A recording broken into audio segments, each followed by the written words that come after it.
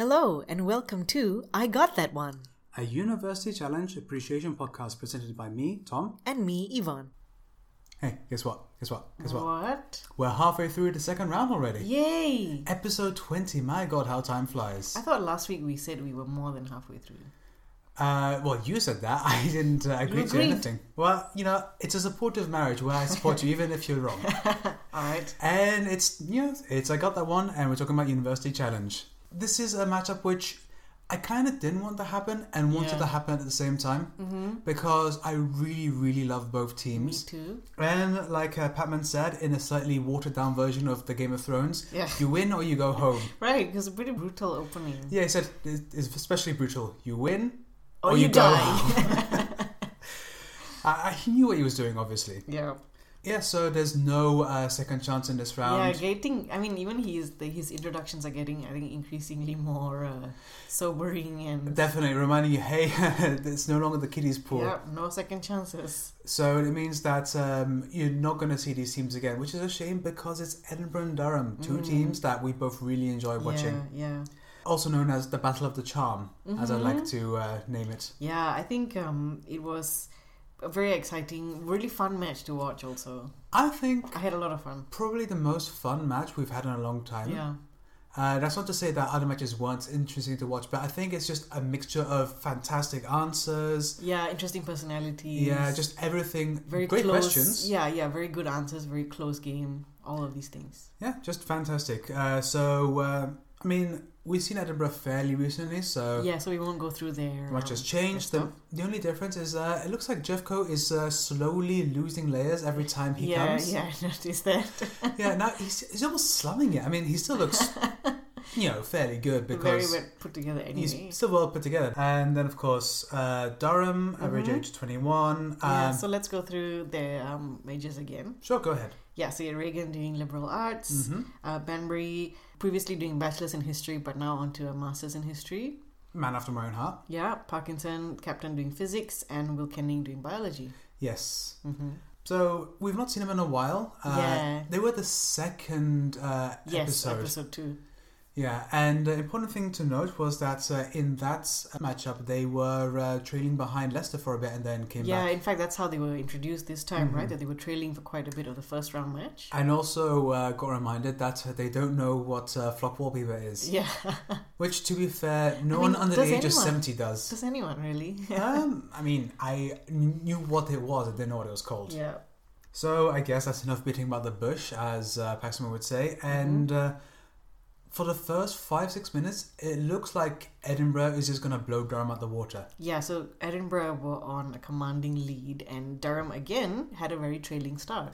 Yeah. Right, starting at -5 in fact. Yeah, and I feel that, I feel bad for Regan because it looked like he was fairly confident about what's going on, but it happens. It happens, yeah. And it didn't knock his confidence too much because he was still very much part of the game as the game went on. So Edinburgh, Winter came in with the first buzz. My God, Winter. Yeah, Winter was 4 excellent. 4 out of 5 correct buzzes in the first 5 minutes. Yeah.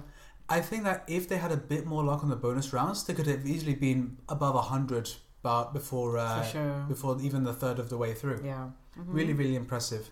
But then Durham suddenly woke up around the 9-minute 30-second mark and then stormed ahead. Yes. Then trailed a bit so that Edinburgh could retake. So they were on each other's heels for quite a bit. They were honestly snapping each other's heels so many times. There were, I think, 4 or 5 overtakes. Yes. Really, really impressive. Yeah, I think that's what we could say about that. So let's talk about the questions in particular. Were there any questions which stood out to you? Because there are a few I would like to talk about, but I don't want to dominate proceedings. Well, one of the first few questions about identifying novels from their characters. That was an interesting picture round, yeah. Yeah, and it wasn't too difficult, I think, because there were so many characters displayed. Easy for you to say. Well, there were so many, right? So you could, if you didn't know the rest of them, if you at least knew one, that would give the game away. I suppose, but they were all Jane Austen books, and I have never read an Austen novel. Yeah, me neither. Oh, so how did you know this? Because Pride and Prejudice was a movie and... I've never seen a movie about... I've seen Bridget Jones's Diary, which is probably the closest you'd get to Pride and Prejudice. Doesn't count, but... Yeah, it kind of counts. They have the same names. I also like the question on US presidents who have lost the election despite winning the popular vote. I mean, just lucky happened. for them, they have 4 events that happens. Yeah, exactly. Most of them were Democrats, as it turns out. Seems like it, yes. Yeah. Yeah, because even back then, Andrew Jackson was when the Democrats were the racist party. Yeah, exactly. So those were some of the ones that I like. What about you? I bet you liked the question on film stills.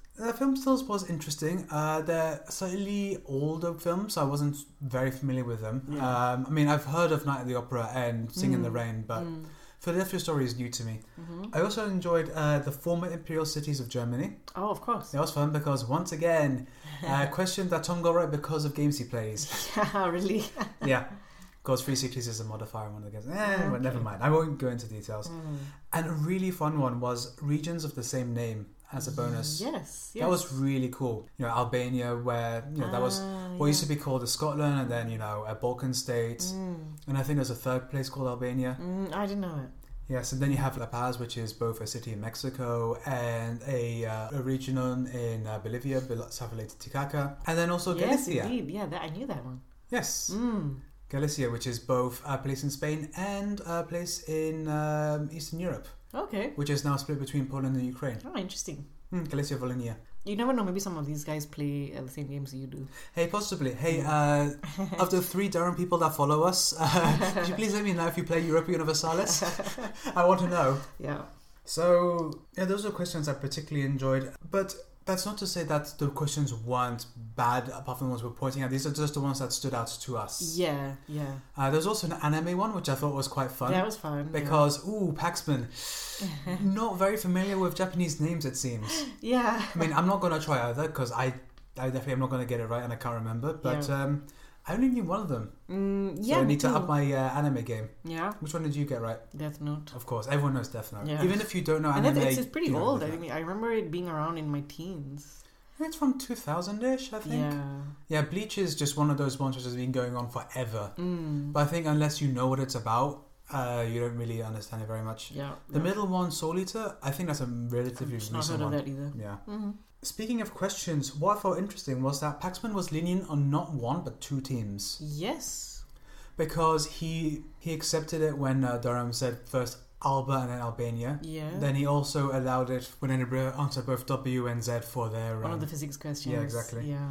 Well, I think maybe because he can also hear the conferring like we can. So I think he also understands when they've arrived at the right question. Yeah, and I think... the right answer. Possibly. Yeah. And I think it's also because...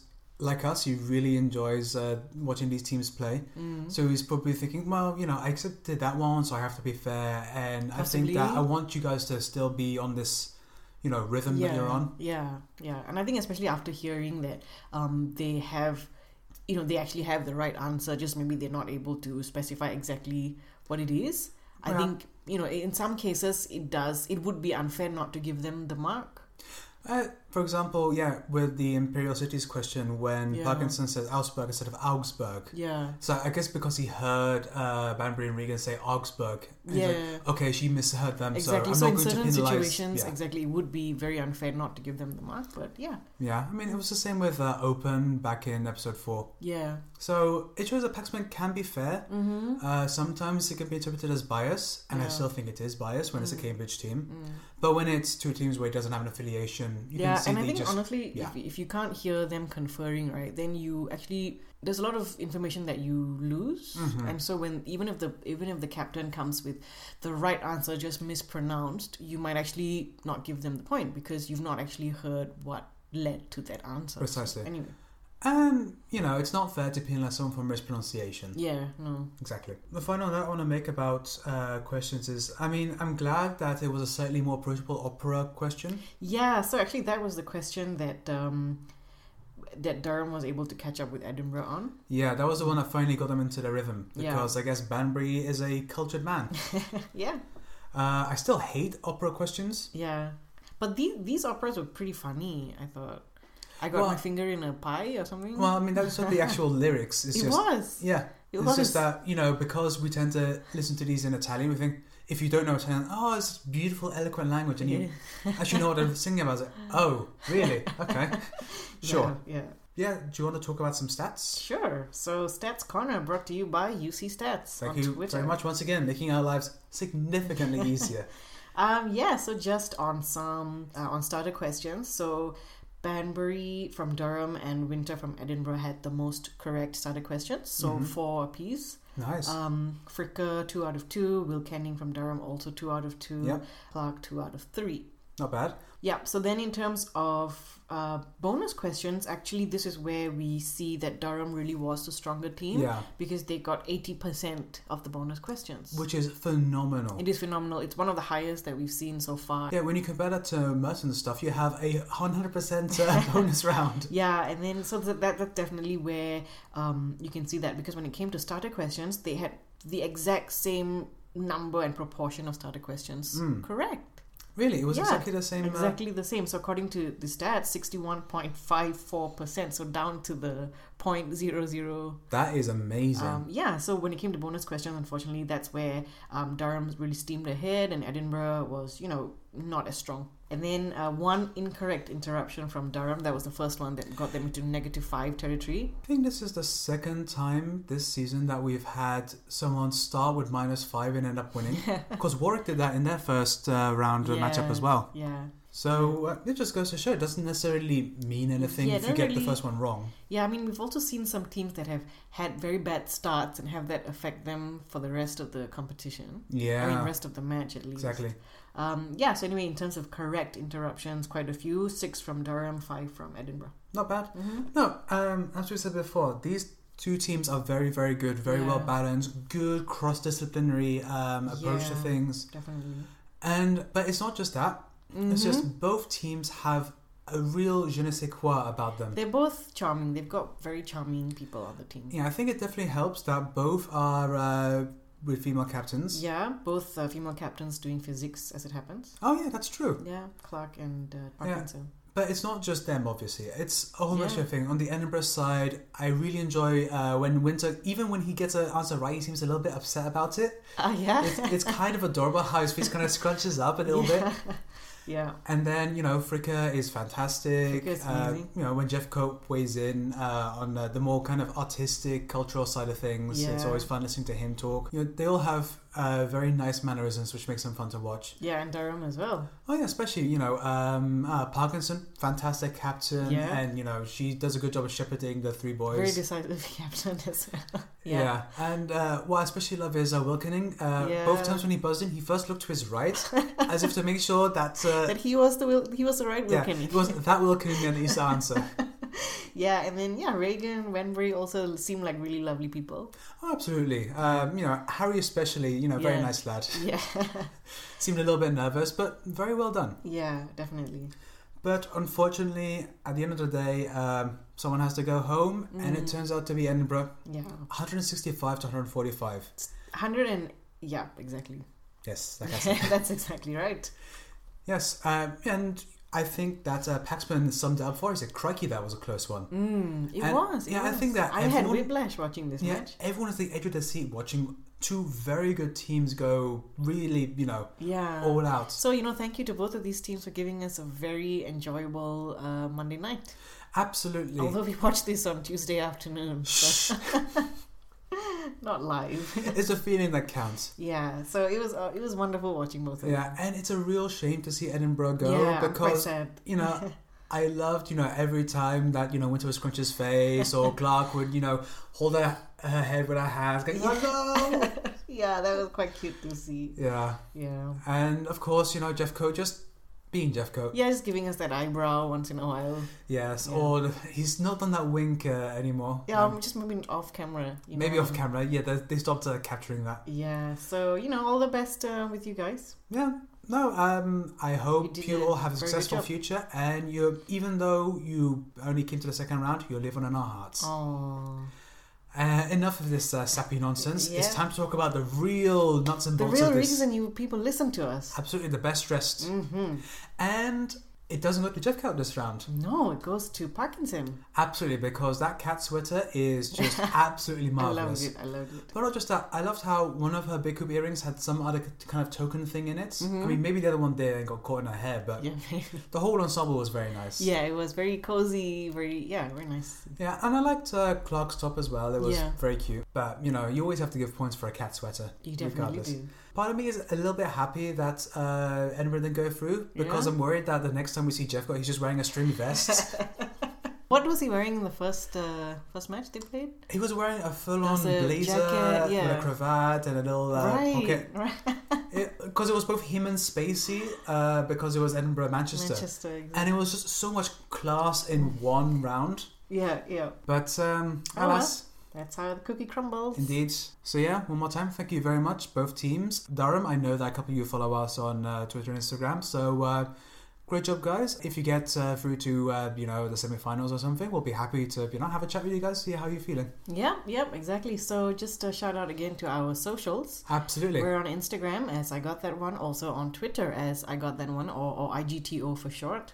Absolutely. And then our email address, igtopodcast@gmail.com. So please feel free to send us messages, any thoughts that you might have on the competition so far. Just please no death threats. We're fragile people. Yes, we are extremely fragile people. We're soft, please don't yell at us. Yeah, exactly. But I'm looking forward to the last 3 or 4 matches of this second round. Me too. Yeah, we'll see you in the next one. It's goodbye from me. And goodbye from me.